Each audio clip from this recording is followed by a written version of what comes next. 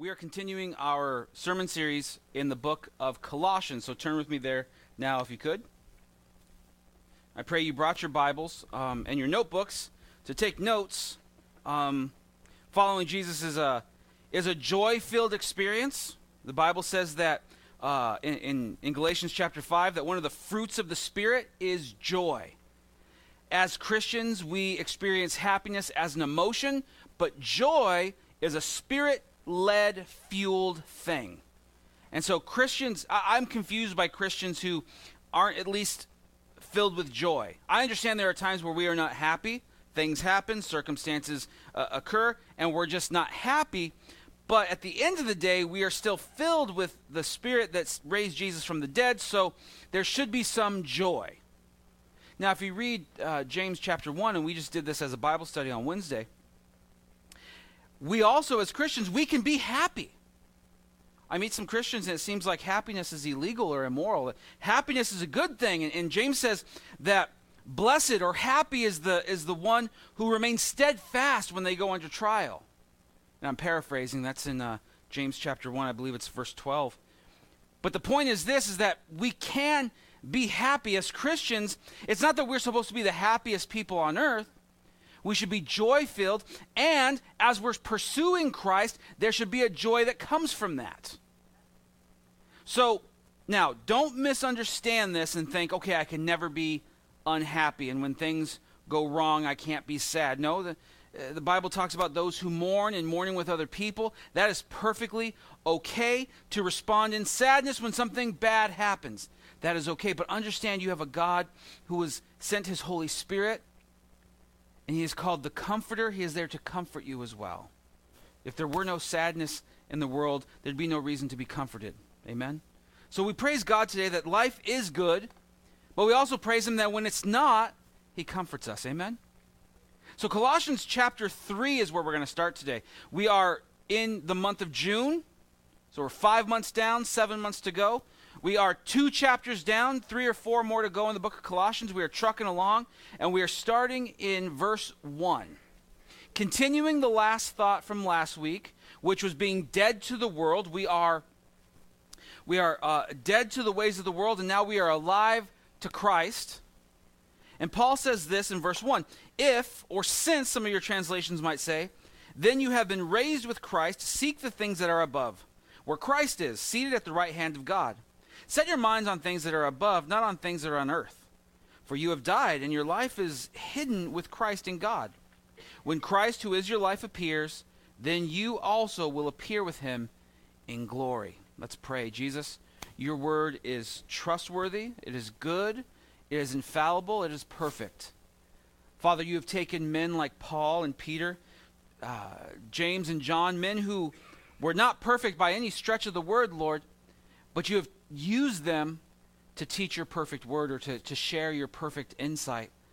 And Lord, today we want your word to be more than just good information or nice things to live by, Lord. We want to be transformed by you today. We want to be different than we were. We want to be different than the world. We just want to be different as your word has called us to be different, or that we will be different because of our calling, I guess I should say. Lord, we praise you. May you receive all of the glory today in Jesus' name. Amen. So, Paul has written this letter because the Colossians are seeking fullness outside of Jesus. They're looking for fulfillment. The same thing we're going through 2,000 years later, the same thing that the Israelites went through for thousands of years. They are seeking to be fulfilled and be made whole by other things. Our world has no shortage of things that can become a substitute for God. And our mind immediately gravitates towards the bad things like sex or drugs or greed or alcohol. We go towards that. But those being the bad things, there are very good things that we end up turning into God things and making them into idols. You maybe it's a home or maybe it's a certain job. Maybe it's a certain amount of kids that you're supposed to have. Maybe it's the plan you've made for life and it's not turning out that way. And you are just like a child just throwing a tantrum because you didn't get what you wanted. It's not wrong to plan. It's not wrong to have a good job. It's not wrong to gain wealth. It's not wrong to have a sexual relationship with somebody who is your spouse, whom you are committed to and in covenant relationship with. These things are not bad things, but when they're taken and made into God things, that's when they become bad. So some folks are really good at worshiping Jesus as long as everything's okay. As long as nothing goes bad, then I'll keep worshiping Jesus. But the minute something goes wrong, well, where is God and what's going on? And those are not bad questions. You read the Psalms, and those men kind of said the same thing.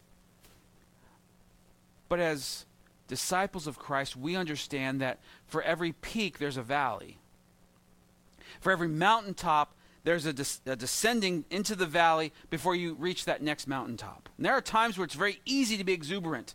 It's very easy to be on fire for Christ, but then there are times where you're supposed to be on fire for Christ, and like it is outside, it's raining and you're wet, and you can't hardly catch on fire, and it's really hard and arduous. And I'm here to bring you this message today that's not about how hard you can try to make yourself on fire. It's about what you are seeking and what you set your mind on. Those two things in the life of a repentant Christian change your life dramatically.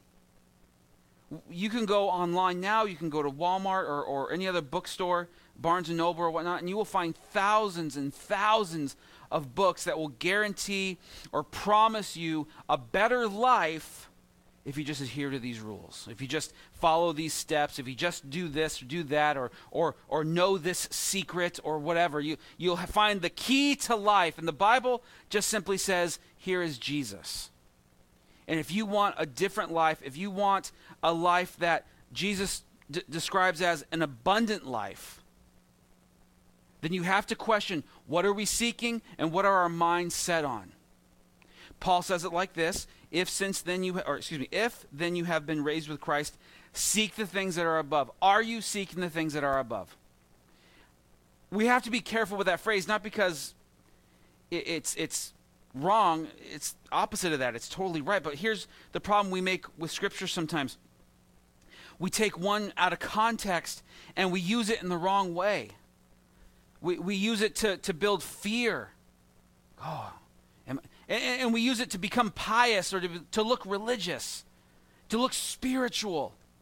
There are folks that look the part and sound the part and play the part, but they are just as much children of hell or children of Satan as any unrepentant sinner. One of the greatest examples we have of that is in the Gospels with a group called the Pharisees. They prayed the right prayers. They gave the right amount. They were in the temple the right amount of time. They wore the right clothes. They were friends with the right people. And Jesus called them whitewashed tombs. They were like really good-looking caskets, but on the inside, dead, dry, crumbling, lifeless bones. And so, set your mind on things that are above might sound like now we have to sit on a cloud and float around and play a harp and always be listening to Caleb and never doing anything fun ever again. Never watching television, never hanging out with friends because you might get polluted by the world. If God had not wanted us to be polluted by the world, meaning if he was in fear that we would be polluted by the world, he'd have taken us out of this world. But instead, he changes us, fills us with his Holy Spirit to go into the world to share the gospel with other people who used to be like us, who are unrepentant, who are not acknowledging Christ as God. One of the things, and I guess the major thing about Christianity is not that we believe certain things are right and wrong. I mean, we do, but many other faiths and many atheists believe the same thing we do, that murdering is wrong and stealing is wrong and that sort of thing. We as Christians believe that Jesus is God. That's what makes us Christians.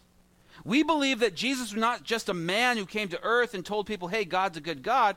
He was God's come to earth to live a sinless life, to die a sinless death, to conquer sin, Satan, and death, so that we might have the hope of resurrection because he has conquered sin and death. That we might, through faith in him, as Paul says, be raised up with Christ as well.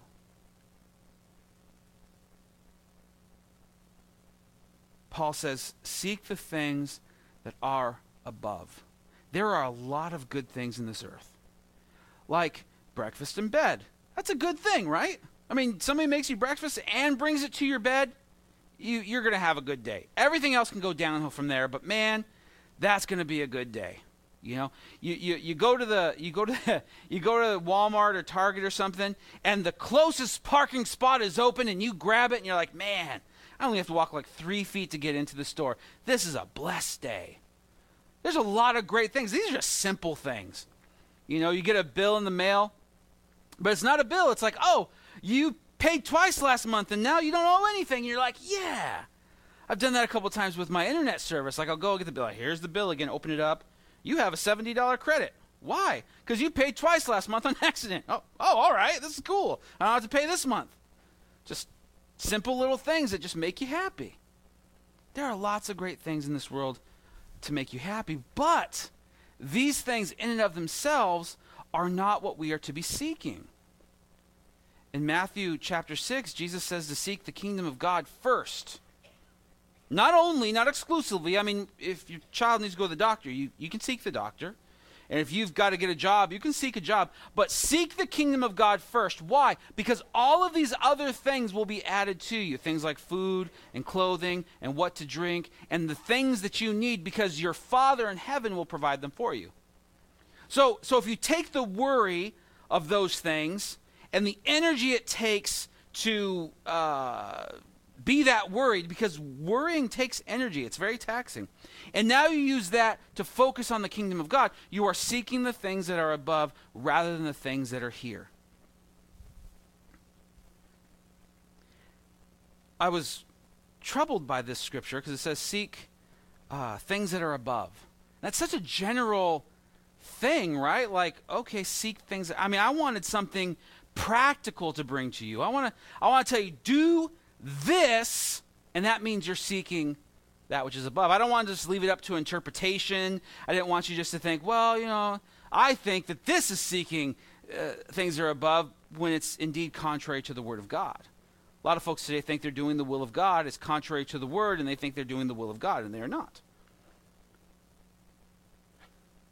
Jesus is... Actually, that's a little bit further ahead. That will be under the title of set. Let's look at seeking first.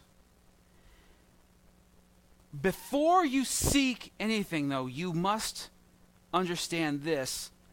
As Paul has said, you are now raised with Christ. If today you are a Christian, today you have put your faith in Jesus. I believe that Jesus is the Son of God. He died for my sins. He conquered death and now rules and reigns at the right hand of his Father. I now believe that he was born of a virgin birth, the Old Testament prophecies about him. He will be returning again to take his church, to take his body back to be with him. You believe these things by faith, because we don't see them yet, but by faith we believe them, then you're a Christian. Then you are now a Christ follower, and now your life is bent on becoming a disciple of Jesus. You're not just somebody who acknowledges him, you're somebody who follows him. You follow what he has taught through his word. You follow his example and what he's done. But understand this. Now, even the idea of seeking and setting your mind on something, without Jesus in your life, without that conscious acknowledgement of who he is, without being born again, the Bible says, this will be an empty endeavor. I gotta set my mind on things above. If you are not a Christian, the first thing to set your mind on is becoming a Christian. Not a Christian according to how the world describes it. If you were to look at TV or the internet, you would think Christians were a really bad lot of people. We're not. We just get a bad reputation by a select few. Some folks judge us by the actions of some very bad people who have done some very bad things in the name of Christ, and we have to understand that's not what Christianity is. And we're going to have to sort of take those lumps as we go along, because it's part of the life we've chosen. There will always be those who get to the forefront, have the loudest voice, and then will fall somehow, and the rest of the world will judge us according to them. I'm not here to throw people under the bus who are already fallen. I'm just here to relay that sort of truth that there will always be those who are louder and more boisterous and eventually will fall because they're human, because they do stupid things like do drugs with prostitutes and things like that. And I don't mean to be so crass in church, but that's what they do. And then the rest of the world will see they're like everybody else. Well, maybe that person is, but not the rest of us. So it's that much more important for us to realize, hey, we've been changed by God. We have been born again. We now have this. This is who we are. Our identity now is not just simply a cleaned up person, but someone who's been radically changed and transformed by the changing power of the Holy Spirit implanted in you. If you are following Christ and your life looks no different than it did before you made that choice, you got to go back to there and say, Lord, what am I doing wrong? Why does my life not look any different? And it might be because there's sin in your life that you're still in. It might be because you've acknowledged that Jesus was, but you don't acknowledge that he is and will be. It's very important. But here's the point. The Bible teaches us that once you make that choice, once the Lord has opened your eyes to the truth, that miraculous work of regeneration begins. That these things that we would generally focus on, they have been done. Sin has been atoned for. You have been cleansed and made holy of your sin. Church, we don't see ourselves and our sin as God does. I believe that if we did, church would be a lot different. I believe that we have, as a church in general, not just South Bay Chapel, but as a church in general, we have taken sin and pushed it away, and repentance and being regenerated and being redeemed, and all of these words, justified, all of these things that were so pertinent, not just a generation ago, but in the Word of God, things that we are supposed to be, have now been pushed aside in the name of things like love and mercy and grace. And love and mercy and grace are absolutely as essential, but our balance is off. It's not about one being greater than the other. I'm not here to try to say, get justice back up on top and put love and mercy down here. No, all of it together, same level. Being loved by God is just as important as being forgiven by God, and being forgiven by God is just as important as being justified by God. And so, church, when I preach about sin and our sin nature, it's not to just beat you over the head with a stick. You're a sinner, bam, bam, bam. It's to remind us to be repentive continuously. Lord, forgive me. When I prepare for a message, I ask the Lord to forgive me for stuff that I don't even know that I did. Because if you're like me, you go through the day and you sin, you don't even know it. Because you get callous to things, or you think something's all right, and it's like, Lord, forgive me of that and show me what it is so I don't do it again. I don't want to do that thing if it's not honoring of you. If it's foolishness, if it's not to be done, if it's forbidden, I don't want to do it. I ask that you would help me to acknowledge or to see that, so that I can live a life that's repentant.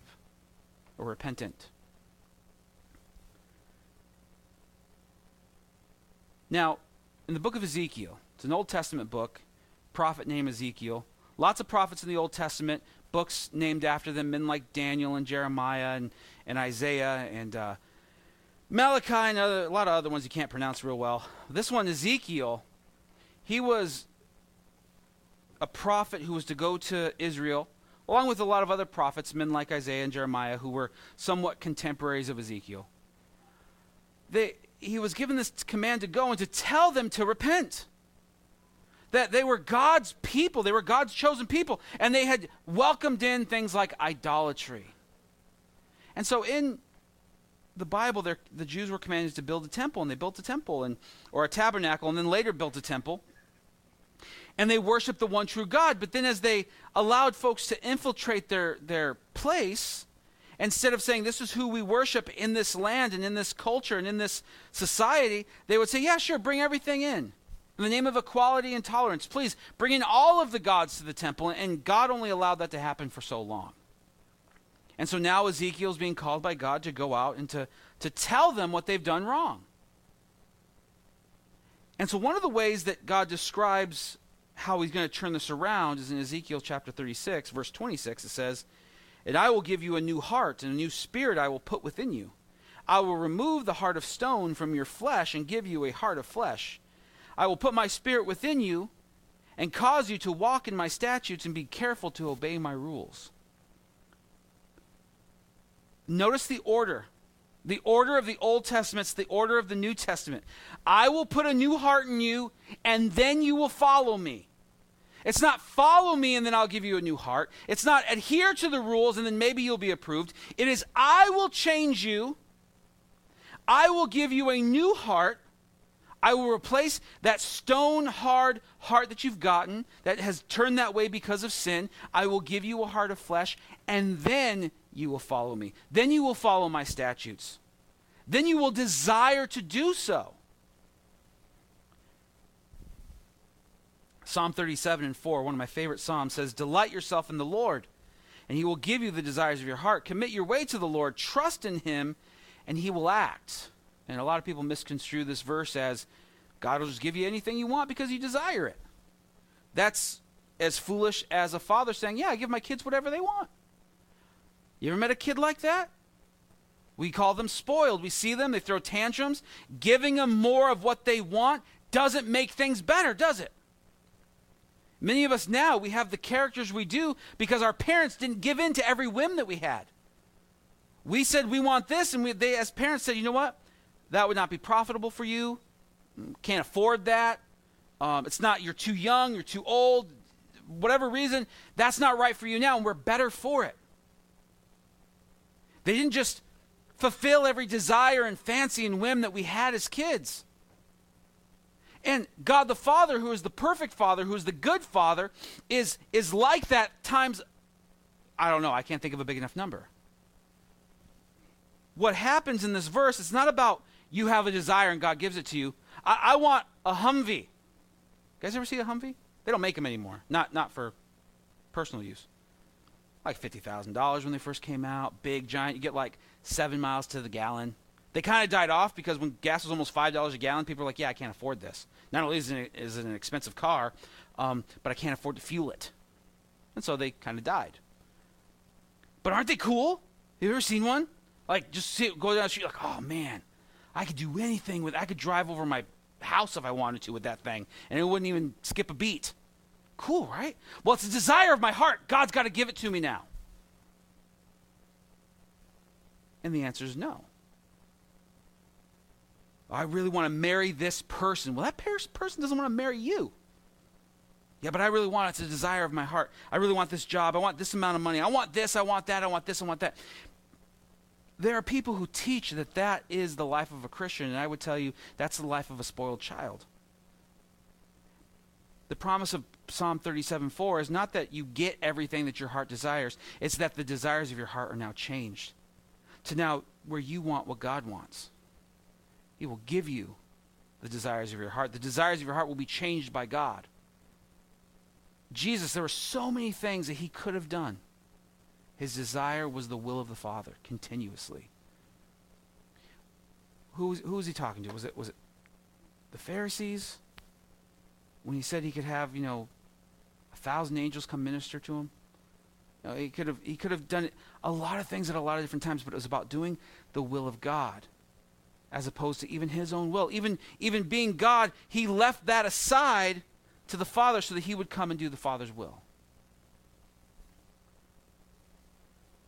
You are born again if you have placed your faith in Jesus. And as a result, now your heart is going to be changed. You're now going to want what Jesus wants. You're now going to want what the Word says. You're going to develop an appetite for the Word. And it might be a little anemic at first or a little anorexic, maybe that's the better word. But as you feast at the Lord's table, to use some terminology from the Bible, you become more accustomed to it, you start consuming it, and it becomes part of your regular diet, and now it's not enough to just do it every other day. You've got to consume more. Your desire is there. The desires of your heart have been changed. So Paul says, set your mind on things that are above.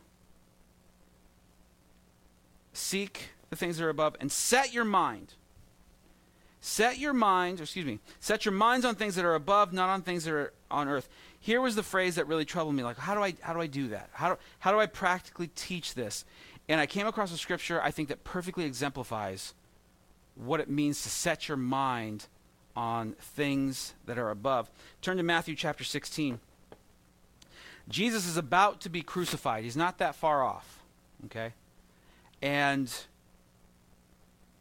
Jesus is talking to his disciples, and he's explaining to them what's about to happen. Not because he chose to, because it was all set forth by the Old Testament. Jesus was about to be given to the hands of sinners. He was going to be beaten and flogged. He was going to be crucified. He was going to die and be buried. And then 3 days later, he was going to be resurrected, take his life back up, conquer sin and death. He's explaining this to the disciples. Now, I don't know about you, but having this type of I guess you can call it a Bible study or a community group, man, we would just love to be in the presence of Jesus like that and hear these words from him, right? In verse 21, chapter 16, it says, "From that time Jesus began to show his disciples that he must go to Jerusalem and suffer many things from the elders and the chief priests and scribes, and be killed, and on the third day be raised. And Peter took him aside and began to rebuke him." That's always fun. This is when we think about Peter before. He was foolish enough to do things like rebuke Jesus. I don't like to make it a habit of rebuking, the Son of God. But Peter did. Whatever. He said to Jesus, "Far be it from you, Lord. This shall never happen to you." Now, Peter loved Jesus, right? We know that. And we know that Peter's about to betray Jesus, and that had to take its toll on Peter. And we know that in Acts chapter 2, he's filled with the Spirit, he preaches, and he does a lot of great things for God. Okay? But in this moment, in rebuking Jesus, he's now going contrary to the will of God. In rebuking Jesus, saying this will never happen, his intentions might be good. I mean, who wants to see your friend crucified? Who wants to see your friend beaten? And who wants to, your friend knows that they're going to die, and you don't want that to happen. But you get the impression that the tone is, Jesus, come on, that's not going to happen to you. How does Jesus respond? But he turned and said to Peter, "Get behind me, Satan." That escalated quickly. Like, Jesus, I don't want you to die. Get behind me, Satan. Man, he's having a rough day. "You are a hindrance to me, for you are not setting your mind on the things of God, but on the things of man." So here's our insight through this scripture. God the Father sends God the Son to do a specific thing. He has a will for humanity. I mean, it's not just for this time, it's not just for this moment, but it's for all of creation. The culmination of the promises of the Old Testament are now going to happen, and Peter has come against that. God has a will, and Peter has said no. So Jesus says, "Get behind me, Satan." Because what Peter has done now, he's not setting his mind on what God wants, he's setting his mind on what he wants. And on one level, it might be a good thing. I don't want my friend to die. But maybe Peter is really being selfish as well. I don't want to suffer loss. Sometimes our family, they grow ill. And it's obvious that it's time for them to go to be with the Lord. And sometimes we get a little selfish, don't we? We just want them to hang on. Not because, we want them to be alive, but man, we don't want to bear that loss. As long as they're here, I don't have to lose anything. And then they pass. And there are times often when I pray for folks, and it's that time. And so I begin to pray for the will of God. Lord, we'd want people to stay here forever. We really would. But that's not your will. That at some point this body of corruption has to be shed so that we might take up the new body that God has for us. And causing a family member or a friend or somebody to go through pain just so I don't lose, telling the Son of God who came to die for all of humanity's sins, telling him that's not going to happen because I'm going to suffer, that's coming against the will of God, and that's not being godly minded, that's being earthly minded. So to set your mind on the things that are above is to say, God, what is your will? Let me do that. We're not really good at that. We're really good at, God, change your will. God, change what you're about to do. I don't like this. It hurts. Make it stop. When instead, we should come to God and say, God, what is your will for this moment?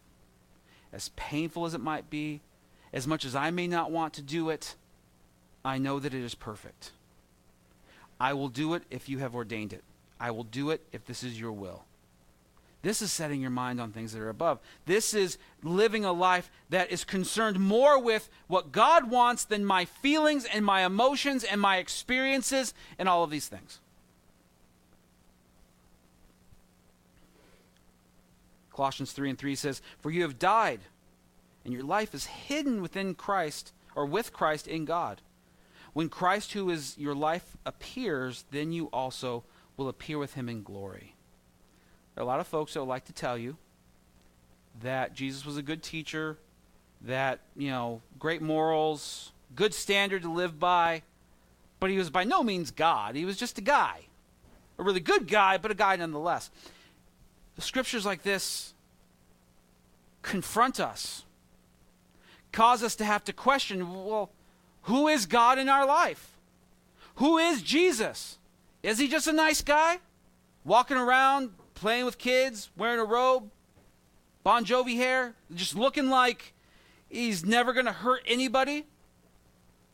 Or is Jesus God? Is Jesus the creator? Is Jesus the one who holds life in his hands for all of us? He's the one that causes our hearts to pump blood and our lungs to breathe air. Is he the one that calls us to be born and then calls us home through death? Is he the one that sustains us every day? And we could, like on an exam right now, I'll say, oh, yeah. Yeah, all that's true. But then we go out and we testify to something different by our actions. So here's what Paul's calling us to do, or I should say the Holy Spirit through Paul. If, or since, and I think that makes more sense translationally, since you have been changed, since you have been raised with Christ. There's no longer a question. It's that part's happened. Now here's what comes next. Seek the things that are above, where Christ is seated at the right hand of God. Set your minds on the things that are above, not on things that are of the earth. Why? Because you died to all that. Before Jesus, that was you. That's all you knew. But now you've died to all that, and now you've been raised up with Christ. And that's the meat of today's message. You have been raised with Christ, and that's how God sees you. See, if you're like me, maybe when you were a kid, or maybe even as an adult with people that you looked up to, it's really hard when you disappoint them, right? When you let them down. God, I knew I shouldn't have done that, or, man, that really hurt. I made a foolish decision. And not only did I do something wrong, but I let this person down. And we don't normally get a lot of those types of people in our life. It's usually just a select few. Maybe mom or dad, maybe a mentor, or somebody who's like our spiritual brother or sister. You do something, and it's like, I let them down. And it's really hard to come back from that, right? It's like all of your pride has to go away. You have to acknowledge everything you did wrong. And there's no explanation. There's no, let me explain to you why I did what I did. Just know I did this and it was wrong, and I'm very sorry. It's one of the worst feelings to have, right? And some people get the idea that that's how you're supposed to live as a Christian. It makes them really grumpy and sad. That's not repentance entirely. It's the beginning of it. It's feeling guilty is what it is. And repentance isn't just guilt. Repentance is turning away. And when we sin, it kind of feels the same way. We're like, gosh, I'm sorry, Lord. But here's how Jesus sees us. Here's how the Lord sees us. As raised with him. It's not like we live this life where we're alive, we're dead. We're alive, we're dead. We're alive, we're dead. We're alive, we're good. We sinned, we died. In spite of our sin, our folly, our dumb choices, and the things that we choose to do that we know we shouldn't do, as Paul says in Romans 7, the things that I want to do, I don't do, and the things I shouldn't do, I end up doing, and the horrible wretch of a man that I am, God still sees us as raised. for me, that changes everything. It makes me that much more cognizant of my sin. God's holiness reveals to me my unholiness, but it increases my desire to be holy as he is holy. And I'll be brutally honest, that endeavor won't happen here. Like, I won't get to my 50s and all of a sudden be holy. Like, those of you who are above that age, they just give you a halo at that point, right? Like, okay, you're done. Live the rest of your life in retirement as a Christian. And you're like, yeah, I'm sinless now. Woo. Doesn't happen. You'll be fighting sin to the day you die, and you'll be looking to be holy till the day you die. But as much as that is an impossible endeavor until that moment, it's still my pursuit. It's still what I'm seeking. It's still what my mind is set on.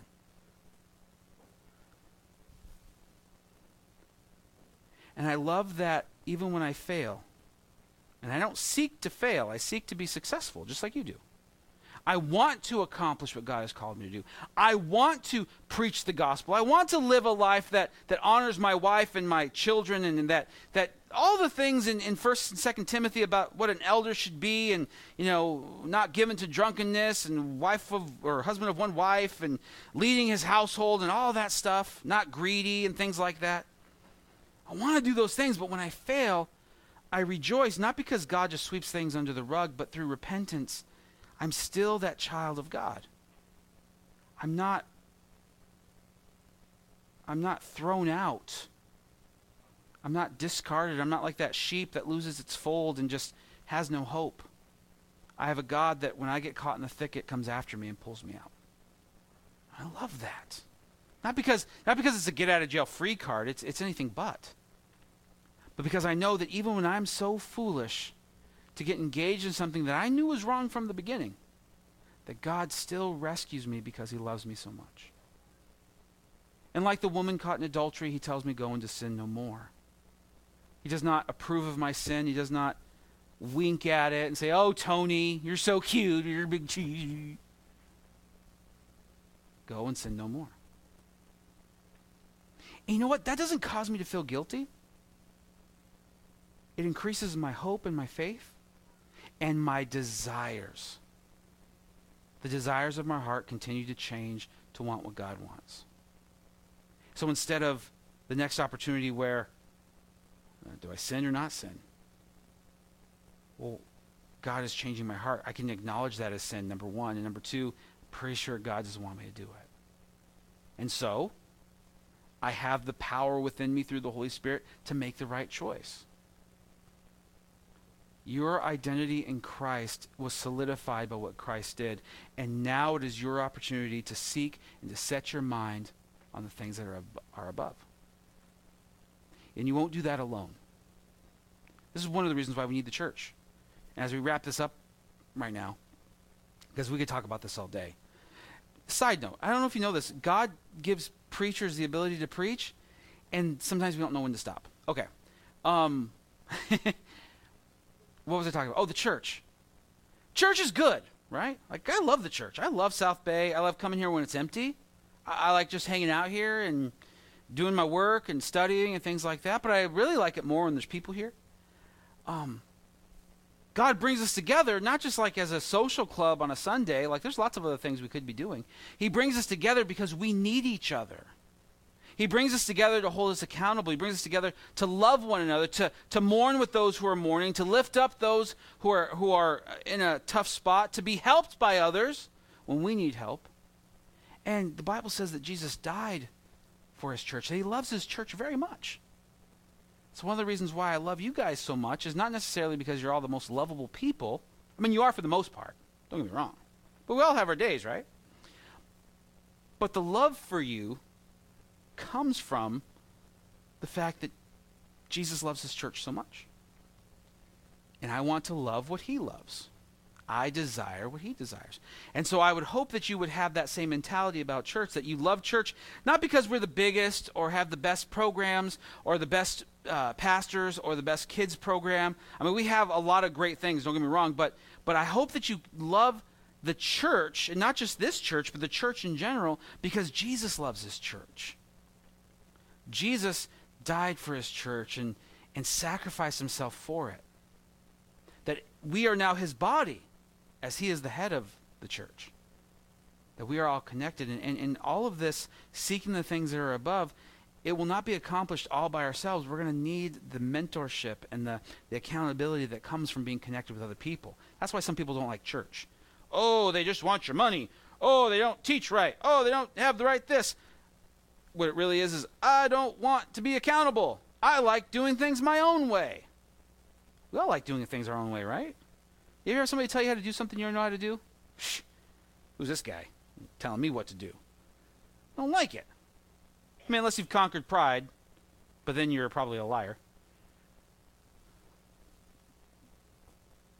We don't like people telling us what to do, so sometimes we remove ourselves from people. Well, you don't come to church to have people tell you what to do. You come to church to be a part of the body of Christ, to serve and to love other people. How are we going to change the world if we don't get involved with people? Doesn't make any sense.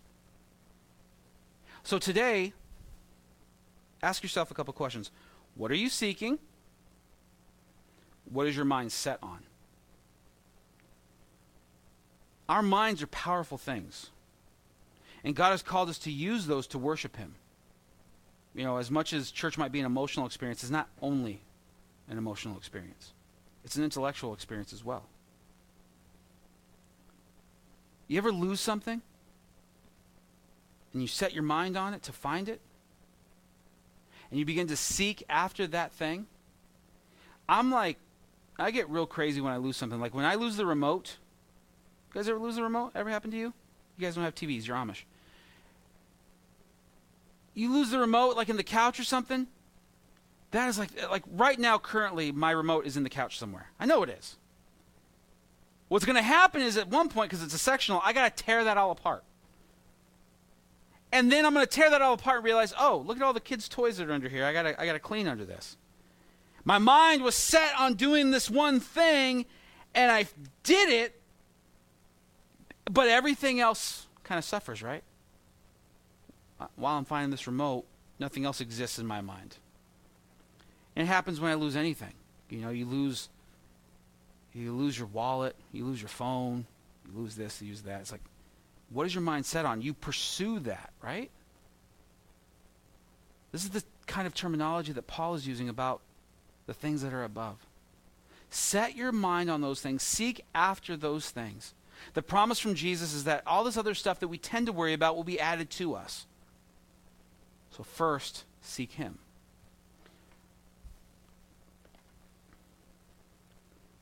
If you want to seek him, start here. It'd be great to hear the audible voice of God, wouldn't it? To hear God say, do this, or whatever. Whatever he sounds like. I'm sure he doesn't sound like that. That'd be great. But how do you know? How does anybody know that that's not what he sounds like? He could sound like that. Point is this. The Word of God is here. What he desires has been revealed. To glorify his son Jesus. Our job is to not make Jesus more palatable. It's just to tell people about him.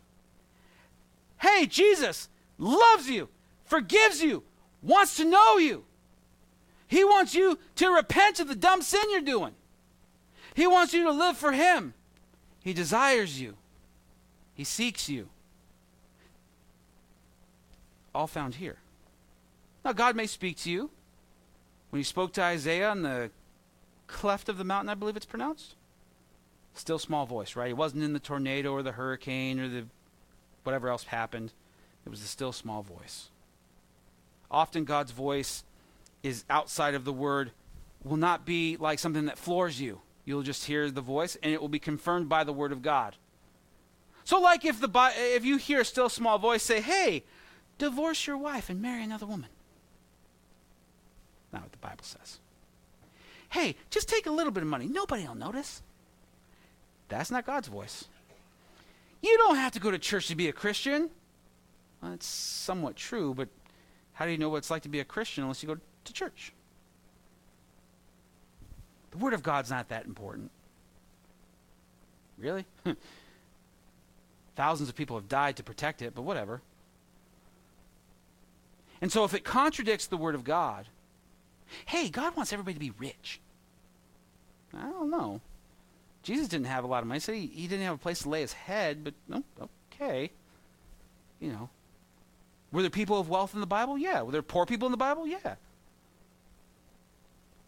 Money's just a tool. It's not the end-all of all things. God wants everybody to be healthy. No, people die because of sin. Sin entered the world and changed everything, and now because of that, people get sick. And God heals, and God takes people home as well. The point is this: if you hear the voice of God, he's repetitive. He keeps saying the same things over and over again. When we talked about the prophets of the Old Testament, prophets kept saying the same thing. Repent, repent, get rid of the idols, get rid of the stuff, turn back to God. Always said the same thing. So if you want to set your mind on the things that are above, you must consume this to know what the things that are above are. And what a privilege we have, right? I've got my Bible here, got my iPad here, you've got it on your phone and on your computer, and we have the Word whenever we want. So now it's time to pick it up and read it, right? Let's stand and pray. It's not just a promise to set your mind on things that are above. It's not simply a command that you better do this. It's all of these things. You're different now. You're not the same person. You're not like you were. You're now brand new. I want to pray for you. I want you to know that newness. I want you to realize that you don't have to react like the rest of the world. You don't have to be like the world is. Your salvation was secured by Jesus, and now you are a brand new creation. You are being transformed, according to Romans 12. You're being transformed by the renewing of your mind so that you can be a good soldier for Christ, so you can be a light in a dark place and the salt of the earth. Father, we praise you. And all of us, myself included, Lord, probably more than anybody else, are guilty of letting that light be dimmed by sin. We're guilty. We are guilty. That's simply to put it, Lord, we are guilty of something. And Lord, you as creator of all things, the God who died for us, you're such a good, gracious, and patient God. But there was that moment where we placed our faith in you, and your word says that we were born again. That even though we were born once, we went through a new birth. And now these new desires are beginning to crop up in our hearts. We now desire to be a part of God's people. We now desire to serve and to love and to give. We desire that the truth go out and actually be truth and not tainted by the world's perspectives. We desire that Jesus be honored. And God, you're a big God. You don't need us to be your defender, and the world is not such a big bully that you can't handle them, Lord. But you've called us and given us the honor and the privilege to proclaim the good news of Jesus, that though we are still sinners, Christ died for us. That before we ever chose you, you loved us. That your desire is to keep us for always. And that now we have the ability to set our minds on the things that are above. Help us to seek you, Lord. Help us to fixate our focus on you. As we meet with friends, Lord, may not just be, oh, I have my friends. It's how do I serve and love these folks? Or the stranger, or the coworker, or the family, whatever it is, Lord, what can we do? We want to see them through you. And Lord, we want to do your will. There are lots of things that in our flesh we might say we do it differently. But we know at the end of the day it is your will that is perfect. That the way you have decided to save humanity through the giving of your Son wouldn't have been the way we would have chose it. But you did that which was perfect at the perfect time to save the world. Father, help us to set our minds on you and your ways and your will. Help us to know that and to distinguish the voice of God, your voice in our lives. May we read the word and become familiar with you. We love you, Lord, and praise you in Jesus' name. Amen.